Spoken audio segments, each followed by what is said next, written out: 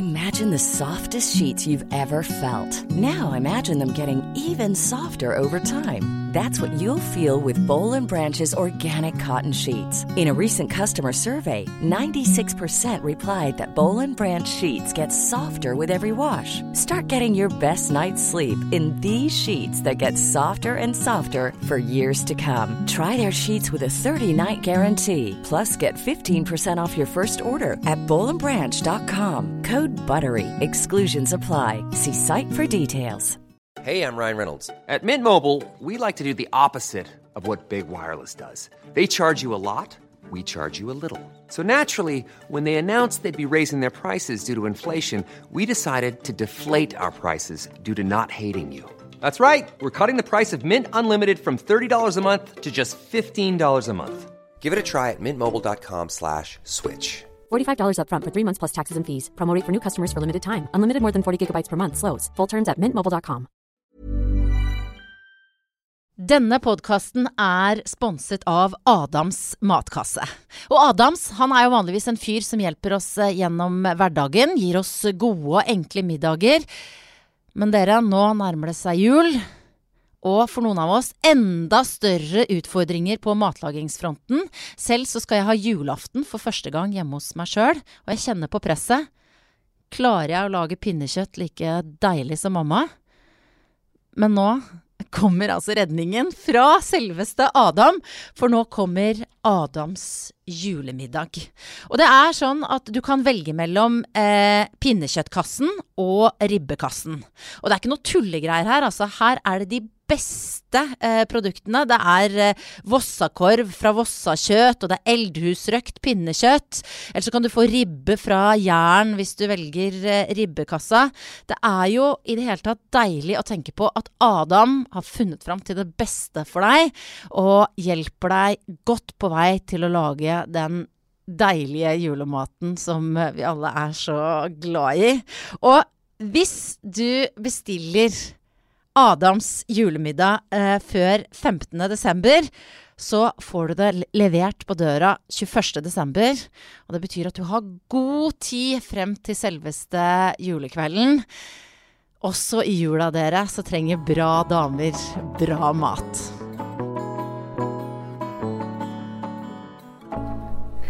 Sånn, da skal jeg bare se at den går. Og så bare begynner jeg. Ja. Kjør på. Ja. Dette her podcasten Bra Damer, og observante lyttere hører sikkert at dette her en litt sånn spesiell episode. Jeg ikke i studio nå.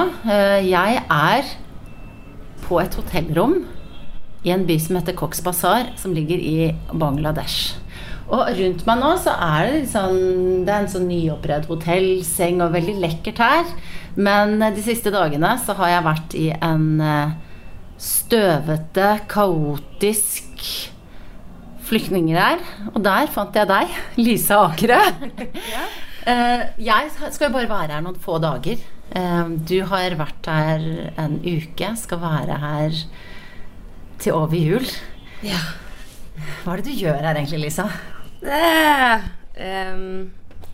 Jeg jobber som titulert Protection, Gender and Inclusion Surge Advisor, eller Delegate, for Internasjonale Forbundet for Røde Kors og Røde Halvmåneforeninger. Ja. Det jo veldig mange ord på en gang, sånn samlet. Men det jeg driver med her at jeg har ansvaret for å gjøre det beste Røde Kors og Røde Halvmåne, altså hele operasjonen her nede, kan i forhold til å sikre tryggheten til de som flykter fra Myanmar og som her i disse leirene. Tryggheten deres og verdigheten deres, og at alle, uavhengig av kjønn og mobilitet, holdt jeg på å si, har tilgang på alt det vi deler ut, og alt det vi gir her i forhold til helsehjelp og sånne ting. Når jeg møtte deg nå, så satt du nede i hotellobbyen her og jobbet litt foran datamaskinen. I går så var vi som sagt sammen ute i flyktningleiren sammen med masse barn. Hvor det du mest i den jobben du har nå? Det ganske den jobben jeg har nå, så det ganske 50-50 om jeg sitter på kontoret vårt, altså den store Population Movement Operation kontoret.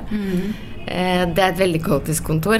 Der det også denne deilige lyden av Bangladesh i bakgrunnen hele tiden, med tuting og kaos. Og masse folk inn og ut absolutt hele tiden, som i veldig sånn mission mode, som vi kaller det. Som, det skal gå fort, vi skal være effektive, og vi skal gjøre veldig mye på en gang. Så halvparten av tida så jeg på det kontoret og prøver å få fart i liksom distribusjon, altså prosesser i forhold til å akkurat nå jobber jeg veldig mye med å få fatt i det som vi kaller for dignity kits, sånn at vi kan begynne å dele ut menstruasjonsutstyr til altså typ bomullstøystykker, for det den typen de bruker her, underbukser og sjal, altså hijab-sjal, og kjoler. Det veldig mange kvinner her som ikke har ordentlig klær, for de har mistet det, eller de kom ikke hit med klær, og de har reist fra alle eiendelene sine.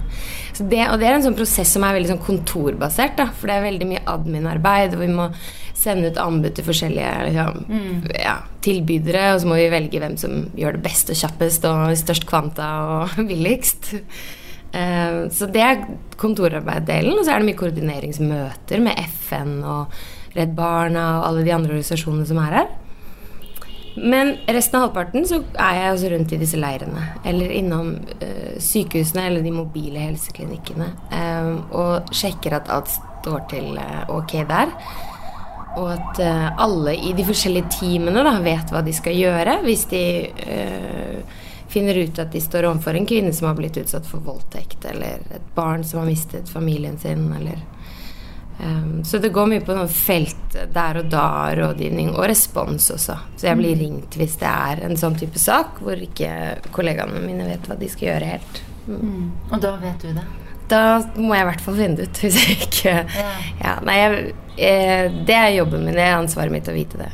Så jeg vet det som å vite her og nå, det masse hull i hjelpen fortsatt. Så det ikke sånn hjemme at man kan ringe krisesenteret og få vite hvordan man kan komme seg dit, og så kan man få hjelp til alt mulig derfra. Så her det litt sånn lappeteppe. Noen hjelper med det, og andre med det, og så da det viktig å finne liksom den tryggeste måten disse, helt avhengig av hva saken da, kan få ordentlig hjelp. Du opplever da på en måte du hører om de mest brutale sidene av denne ganske sånn kaotiske situasjonen som vi jo hører om hjemme i Norge, men du på en måte midt oppi et av de heftigste stedene i verden akkurat nå. Hvordan opplever du det selv? Nei, jeg opplever det absolutt som heftig. Det ikke noe sånn at man jo ikke immun mot noe som helst, eller man har en sånn, eller sånn type jobb. Men du går inn i en sånn type beredskapsmodus, hvor du liksom, for det nytter ikke å stoppe opp for mye, og tenke over eller kjenne etter for mye på hva det vi egentlig en del av her, eller ser her. Man går litt sånn i ett, gå videre liksom, gå videre. Så det jo alltid en periode sånn når man kommer hjem etter en sånn type jobb, hvor det noen uker hvor du går opp og ned litt sånn i stemningsleie, at man kan plutselig bli ganske forbannet og irritabel og være litt sånn dust mot alle rundt en. Det veldig vanlig. Og så kan man plutselig bli helt sånn matt og bare lei seg, litt deppa, og man kan gå gjennom forskjellige sånne faser. Og det litt det kan være tøffere for de rundt da, enn en selv, for man vet selv litt hvorfor det skjer, men, eller hva det som foregår, men det ikke like lett å forklare det. Så folk rundt må tåle litt når man kommer hjem fra en sånn Gjør de det? De du har rundt deg? Ja, mamma tåler ganske mye. Og så har jeg gode venner som også tåler en del, altså, som litt sånn tykt og tynt folk, som, ja. Det viktig, det kjempeviktig. Og det å kunne få lov å bare ikke ta telefonen på en uke og bare sove, for eksempel, det også en greie som ganske vanlig, som jeg gjør når jeg ferdig med en sånn jobb. Men når du her, og når jeg kjenner jo ikke deg spesielt godt, men jeg har liksom møtt deg nå for noen dager siden og sett deg på jobb og snakket med deg nå, og jeg tenker, virker som du har en utrolig sånn handlekraft da, midt i denne situasjonen. Hvor henter du det fra? Jeg tror, altså man kan snakke om, jeg vet ikke, det liksom ingenting annet som viktigere her og nå. Altså det jeg ser foran meg, og som du også nå har vært inne i og sett på, det faen skal godt gjøres å komme på noe som viktigere, eller som haster mer, enn å gjøre noe med det. Det at det bor mennesker her som utsatt for det de forteller om helt forferdelige ting, og som ikke har altså helt grunnleggende ting da, mat og vann og eller lås på døra eller mulighet til å gå på do alene og sånne ting. Det liksom alt annet blir på en måte borte, og det bare det som viktig her og nå. Men jeg tror også altså man helt avhengig av å ha en ganske sånn en god form for stress da. Jeg vet ikke, man skal selvfølgelig ikke bli overstresset, og det blir man nok i sånn jobb som dette her etter en stund. Men man må ha et visst stressnivå i kroppen for å liksom klare å gå videre. Vi sover litt lite, og vi jobber litt sånn døgn rundt egentlig litt, og kanskje ikke spiser nok, og kanskje ikke sant? Det går veldig i ett. Og det det stresset, det adrenalinet som du liksom lever litt på da. Men det at det såpass alvorlig det du jobber med. Men har du, når du her nede, så jobber du stort sett døgnet rundt, men har du liksom noe du avreagerer med her? Altså, før du reiser hjem? Ja, det mye humor, liksom. Det mye galgenhumor, det veldig viktig. Det høres jo morbid ut, liksom. Men, og det også sånn som veldig vanskelig å forstå hvis man ikke jobber inni det. Nå etter et par dager hvor du har vært her, så kunne jeg tatt et par av de kommentarene til deg. Liksom. Ja, for man må liksom komme litt inn i det. For utforstående så kan det høres ganske kjipt ut og hjerteløst ut, eller hjerterått ut, men det en av de tingene vi helt avhengig av for å utagere da. For å få ut noe av det stresset som ikke helt bra da, som bygger seg opp på det som bra. Men det selvfølgelig ikke på bekostning av de vi jobber sammen med, eller de vi jobber for eller med, men det en ting. En annen ting liksom å prøve å få når jeg har kontordager så får jeg trent da. Og det også sånn for å holde liksom kroppen alt litt sånn i balanse og i gang. Så jeg har funnet et hotell som har et dugelig treningsstudio her, hvor faktisk tredemølla virker. Og så det et basseng her som man kan bruke og svømme litt. Det hjelper. Det litt sånn meditativt. Det vanlige strategier egentlig. Men det lett å ikke gjøre det, for man veldig sliten. Ja. Liksom egentlig, hvis man kjenner etter. Men jeg blir i hvert fall mer sliten av å ikke liksom holde det liksom sunt ved like da, at man aktiv på en sunn måte. Yoga også veldig... Ja, gjør du det alene på hotellrommet? Nei, som helt ærlig så gjør jeg ikke det. Men jeg skulle skikkelig ønske at jeg klarte det, at jeg hadde disiplin til å gjøre det. Men jeg må liksom ut av hotellrommet for å trene da. Ja, for å klare å hekte deg på noe annet. Ja, jeg skjønner det. Ja. Men du, jeg tenker på en ting. Det jo ikke så lenge til jul, og du skal være her til over jul. For mange så jula veldig sånn familienær høytid, og kanskje spesielt hvis man har vært mye ute og sett mye gufne ting og sånn. Hva slags følelser har du i forhold til det? Jeg har vært i fjor var jeg hjemme, og jula før det så var jeg på grensa mellom Hellas og Makedonia, der hvor det var en sånn flaskehals av migrasjonsopplegg der, med noe fryktelig opplegg på grensa der, det var mye vold der også. Og det synes jeg synes det var helt fint å være der, fordi for meg så den fineste delen av julehistorien handler om det, og handler også om det vi jobber med her.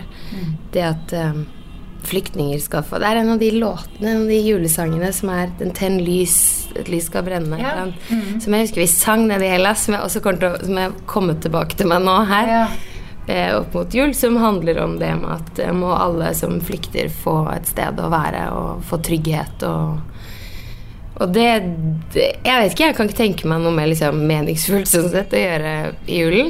Så slipper jeg unna at det Black Friday, eller hva, at det julegave Det faktisk I dag, tror jeg. Når vi sitter her nå, så det fuckings Black Friday. Det ganske spes, da. Det blir veldig absurd. Så jeg savner jo julematen og familien, men jula I seg selv, når jeg ikke religiøs eller troende, så for meg så handler det mest om at vi skal vise nestekjærlighet og det handler om humanisme egentlig, det handler om å gi lyd til nettopp de som flykter da, for min del, men og om jeg gjør det her og ikke der, så tar vi det igjen da, så jeg spiste før jeg dro ned hit nå, så fikk jeg skikkelig pinnekjøttmiddag av mamma. Gjorde du det? Ja. Så du har liksom vært gjennom den? Ja. Og nå det nestekjærligheten? Ja. Men du sier du ikke religiøs, var det, altså, mange beskriver jo likevel det å ta en sånn jobb som du har gjort da, som et kall, eller sånn, dette skal jeg gjøre. Har du hatt et sånt øyeblikk hvor du liksom skjønte hva du skulle bruke livet ditt til? Ja, men jeg tror det øyeblikket liksom lite, det litt annerledes enn sånn jeg har hørt før. Jeg bodde I LA, og var ganske ung, og tenkte at jeg skulle bli popstjerne. Nei, det sant? Og så ble jeg rett og slett, eller jeg bodde der I 2 år, og syntes det var så sinnssykt sånn waste, alt sammen. De som klarte det der, de blir liksom, hva heter det, litt sånn miserable av det. At det tar over alt. De som ikke klarer det, blir sånn miserable av det.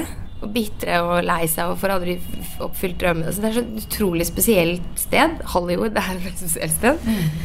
Og jeg ble rett og slett, fikk litt sånn avsmak av hele opplegget, og tenkte at det var så mye bortkastet bra folk og talenter og penger, for ikke å snakke om penger, som bare blir som, jeg vet ikke, brukt på mye rare ting som ikke handler om selve kunsten, for eksempel. Og da fikk jeg sånn, nei, jeg må gjøre noe helt annet, jeg må gå I en helt annen retning enn det greiene her. Og så valgte du en utdannelse som da, hvor du da blant annet endte opp med denne jobben her. Ja, jeg dro hjem til Oslo og begynte å jobbe som servitør, og så begynte jeg på utviklingsstudier, internasjonal utvikling. Tenker du noen gang på hvordan livet ditt hadde vært hvis du ikke hadde fått den oppvåkningen, eller hva jeg skal kalle det? Hva hadde du blitt I LA? Ja... Nei, jeg vet ikke hvor langt jeg mistet det, liksom, fikk en veldig sånn, litt sånn kvelingsfølelse og litt sånn tommodighet. Jeg måtte bare ut derfra, jeg begynte å klø litt liksom. Ja. Ble sånn, nei, her kan jeg ikke være lenger. Fant ikke noe mening med å være der. Alt var liksom så peachy og pink og fint og solfylt, og så sånn at du savner litt regn, og du savner liksom helt andre ting. Så det var mange grunner, altså det vanskelig å se for seg at jeg hadde blitt, det det. Så hadde jeg gjort det, så tror jeg hadde vært ganske ulykkelig, altså. Nå da? Du lykkelig nå? Jeg får enormt mye glede ut av å jobbe med det jeg jobber med. Det lidenskapen min blitt. Jeg fortsatt veldig glad I musikk og kunst og alle disse tingene, men det ikke på samme måte. Jeg føler at det mer for min egen del, og da må jeg selv gi meg tilbake ting på det. Jeg vet ikke hvordan jeg skal forklare det, men jeg blir veldig glad av å vite at det et eller annet jeg kan gjøre for at noen skal få det bedre. Jeg tenker når du har en jobb som din, så det en ting som jeg tenker må være litt deilig. Det det at du nevnte det også selv, du skreller bort alt det unødvendige. Når du her, så handler det om å gjøre en god jobb, og det liksom liv og død fordi du hjelper, ikke sant? Og du kan drite I Black Friday, eller om du skal ha på deg det eller det, eller om du skal dra på det. Altså, det en del sånne uvesentligheter som vi vestlige har surret oss inn I, da, som tar med energi. Hvordan, altså, klarer du å holde på det når du kommer tilbake, og være litt sånn dritig I sånne rare ting? Nei, da kommer du tilbake. Eller jeg jobber hjemme, og så jobber jeg med ting som det setter ting I perspektiv. Jeg tror det vanskelig for meg nå å gå tilbake til en jobb som ikke handler om det at folk skal få det bedre. Men jeg går jo I starten når jeg kommer hjem, etter å ha vært sånn som her, hvor det ganske ekstremt, så jeg ganske forbannet og synes folk teite og overfladiske en liten stund, men så går jeg tilbake til mitt eget liksom, perspektiv og de referansene jeg har rundt meg, jeg også. etter hvert, og det toner seg nok, det demper seg nok litt, den følelsen av at nordmenn så bortskjemte, liksom. Fordi at men jeg jo også nordmann, jeg jo også bortskjemt, og så blir man jo litt sånn, ok, man møter seg selv litt i døra på å holde på den. Og så tror jeg ikke det jo ikke noe galt i å ville hele tiden ønske et bedre liv for seg selv. Sånn at alt etter hvilken standard man har som utgangspunkt, så vil man jo alltid streve etter. Man må stå opp om morgenen og prøve å gjøre ting litt bedre hver dag. Så for oss så blir det jo blir jo de tingene vi strever etter veldig langt unna det de strever etter her. Men det jo reelt likevel for de som absolutt, og vi må aldri slutte med kropp, det. Eller hva nå det sant? Og det liksom sånn instinktivt, tror jeg. Jeg tror hvis vi hadde sluttet med det som mennesker, uansett hvor bra vi har det, hvor mye penger vi har, eller hvor mye goder vi har, liksom. Hvis vi slutter å ville ha mer, så det jo et eller annet som vil stagnere med utviklingen også, hvis man tar den veldig langt. Sånn. Hva det du drømmer om i ditt liv, da? For deg selv? Nå i livet mitt så har jeg det fint med å gjøre denne type jobb. Jeg ikke ansvarlig for noen andre enn meg selv, sånn veldig, veldig direkte. Men jeg drømmer om pose og sekk, da, så jeg har veldig lyst på jeg savner veldig hverdagen i Oslo, når jeg jobbet ute lenge, rundt omkring. Og savner liksom å gå og handle på Meny, og gå og bo nærme venner og familie og kunne bare stikke bort, banke på døra nesten. Og så ønsker jeg meg veldig et sånn type liv. Jeg ønsker meg lyst til å finne noen å bli forelsket i, og ønsker meg kanskje å stifte en familie, hvis det, alt ettersom. Men jeg har samtidig, jeg kjenner meg selv såpass godt også etter at jeg vet at jeg kommer til å ha litt sånn mark i rumpa hvis jeg gjør det veldig lenge. Hvis jeg i Oslo liksom i et par år, så men det kommer helt an på. Hvis man binder seg og har en familie, så det jo annerledes. Da prioriterer man jo annerledes med en gang. Men du, det jo veldig, det ikke litt sånn sjekking og sånn innenfor bistandsmiljøet? Altså, nå jeg godt gift da, men jeg kan jo melde om at det noen sånne kjekke kanadiske doktorer som går rundt med sånn mobile clinic. Du kjenner jo sikkert disse godt. Du vet hvem jeg snakker om, sant? De ganske kjekke. Det noen leger helt uten grenser her, så synes jeg. Men det litt sånn at har dere noen sånne ølkvelder hvor det sklir ut, liksom? Nei, her i dette oppdraget jo tørt, som det heter. Ja, for dere drikker det nesten ikke alkoholoppdriv her, for det muslimsk, sånn men dere drikker ikke smug heller? Nei, men det finnes 2 hoteller hvor de har licensed bars, og vi som bor her i byen, og som ikke bor på basecamp eller på sykehuset, vi kan jo gå dit og spise og ta en øl til maten, men det ikke noen, vi har curfew, vi må være inne til 10, og det liksom, det mye sikkerhetshensyn. Det nok større fare oppe i de campene hvor de bor tett i telt og besøker man hverandre og sånn i de teltene? Nei. Jeg skrev en egen bok om dette her, og det jo en sånn kjent sak at det også en vanlig coping mechanism, en vanlig måte å debrife på når man ute i felt. Opplever mye vondt, så det fint å bare være litt nær noen, og så det noen som sier hvordan det? Man kommer fra felt, og så har man blitt tynn og brun og hatt masse sex. Det liksom det man får fra å ha vært i felt. Jeg har ikke blitt så veldig tynn, ikke så veldig brun, og ikke hatt sex så langt. Du skal jo være her til over jul, da. Det håp, liksom. Det håp. Du nevnte mammaen din som tåler en del og som har laget pinnekjøtt. Det var kanskje noen som hang seg opp i navnet ditt. Det heter jo faktisk Akerøt etternavn og en datter til, jeg skal ikke kalle han min kollega, men selveste Dan Børge, som i hvert fall liksom, i samme bransje som jeg havnet i. Hva syns mammaen og pappaen din om at du her nå, at du har fartet til de stedene du har? Begge to veldig stolte.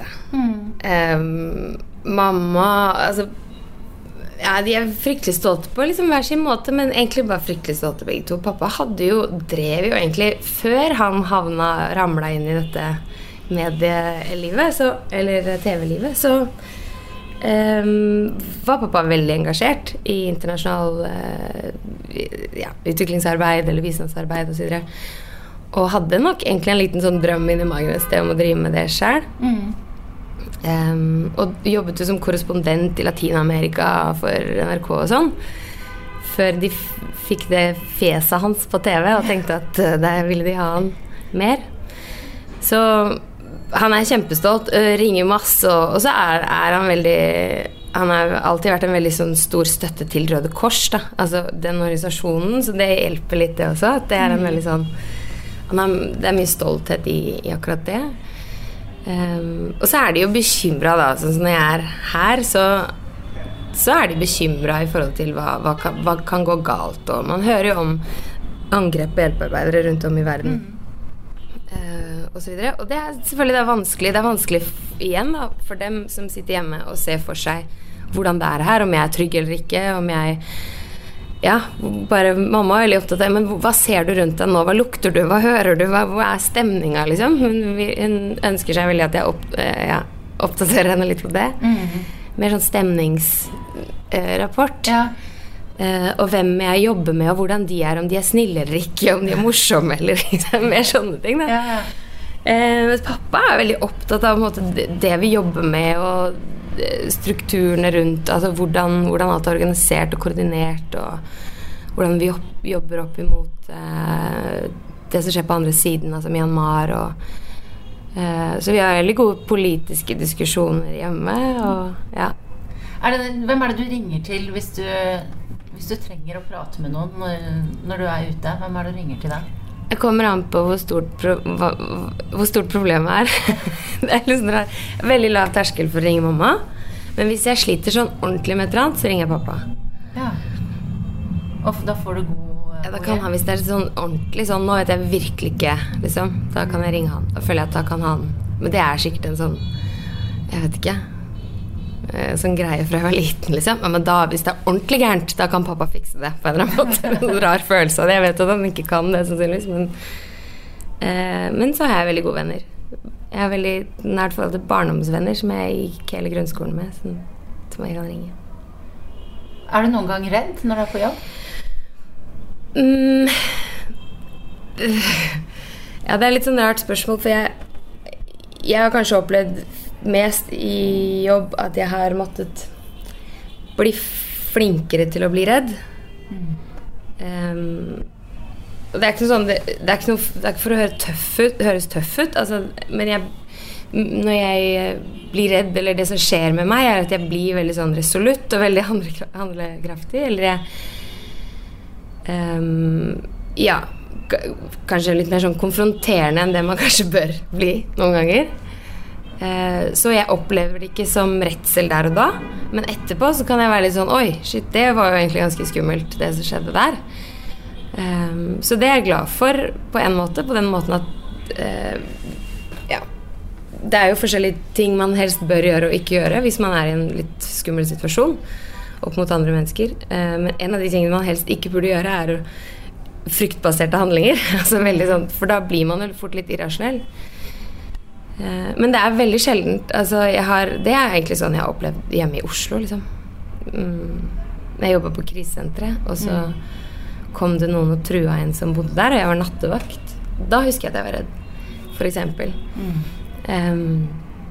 Men her ute så, det også sånn, en av grunnene til at kanskje jeg har valgt å jobbe for Røde Kors fordi jeg vet at de veldig strenge på sikkerhet, og man har hele tiden de nesten litt for strenge, liksom.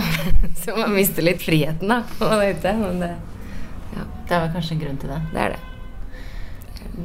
Denne konkrete konflikten, eller situasjonen som jo her nå med masse flyktninger, svært spørsmål, men hva tenker du om den? Altså nå har de jo inngått en avtale nå i de dagene mens vi har vært her, om at de kan returnere flyktninger til Myanmar. Altså, ser du for deg noen løsning på denne svære saken? Jeg vet ikke, men om løsning på en måte litt, det tror jeg et for stort ord. Jeg tror at man kan se etter altså mindre løsninger, delmål, liksom. Men jeg tror altså dette kommer til å vare I mange, mange år. Og en ting den situasjonen sånn som den akkurat nå, og hvordan de bor her I Bangladesh akkurat nå, men altså på en måte etterskjelvene og det at så mange mennesker skal bære med seg de tingene de selv forteller at de har opplevd, det ikke noe som går over, selv om de får bedre delløsninger på hvor de skal være, og på det å ha en identitet og en tilhørighet og sånne ting. Jeg tror at bare det som har skjedd hittil nok, selv om, la oss si at alt bare ble bra I morgen, liksom. Sånn situasjonen deres, den de I nå, så ville det fortsatt ikke være over på mange, mange år. For det gjør så mye med mennesker, da, det de har måttet oppleve. Jeg snakket med en jente I dag som hadde selv blitt skutt og mistet pappaen og mammaen. Dette her med disse barna som liksom, må bli voksne så fort, og som har sett så mye. Det jo på en måte et helt folk som traumatisert, da. Hvordan det jo det på en måte du med og skal jobbe med det. Hva de riktige måtene å hjelpe folk på det? Det bare altså det helt som du sier, det et helt folk som traumatisert. De har enten opplevd ting selv eller sett andre de kjenner eller glad I eller har tilhørighet til oppleve det.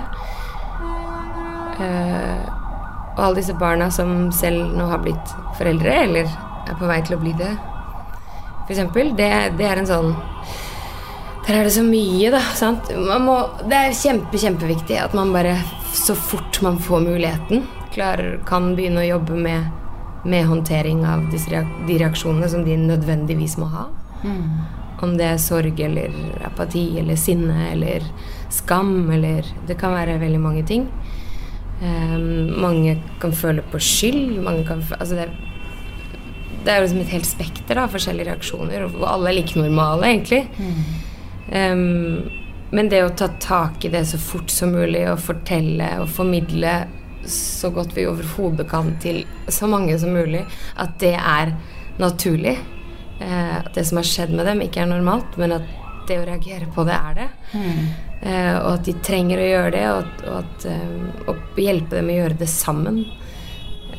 Det tror jeg det viktigste. At ikke vi kommer her og sier, nå skal jeg hjelpe deg å komme deg gjennom dette.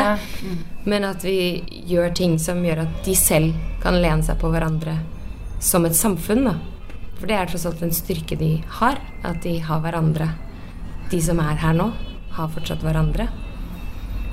Men det tar lang tid. Det barneoppdrag, sånn, ja, hvis man har opplevd så mye faenskap som barn, så skal det jo mye til man blir en ålreit og velfungerende voksen, som igjen klarer å oppdra sine barn på en ålreit måte. Altså det liksom til tross for da, allting hele tiden, at disse menneskene nå skal komme seg videre.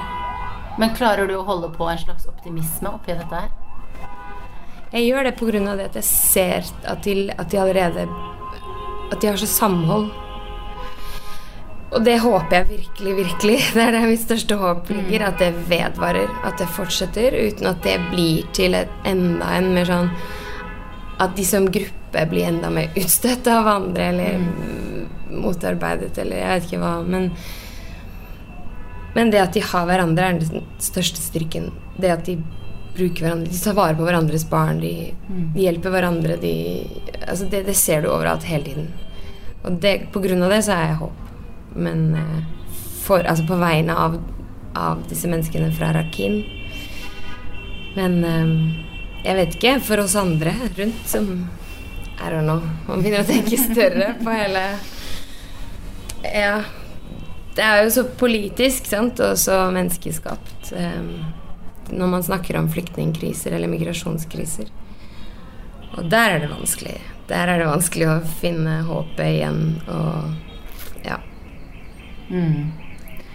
Så tenker jeg det tilbake til julebudskapet igjen da, det med nestekjærlighet og raushet, selv om jeg merker det jo nesten sånn jeg sier det så blir jeg flau for at det liksom klisjé, men Det vel det du snakker om, at det mangel på det nesten overalt hvor du snur deg da.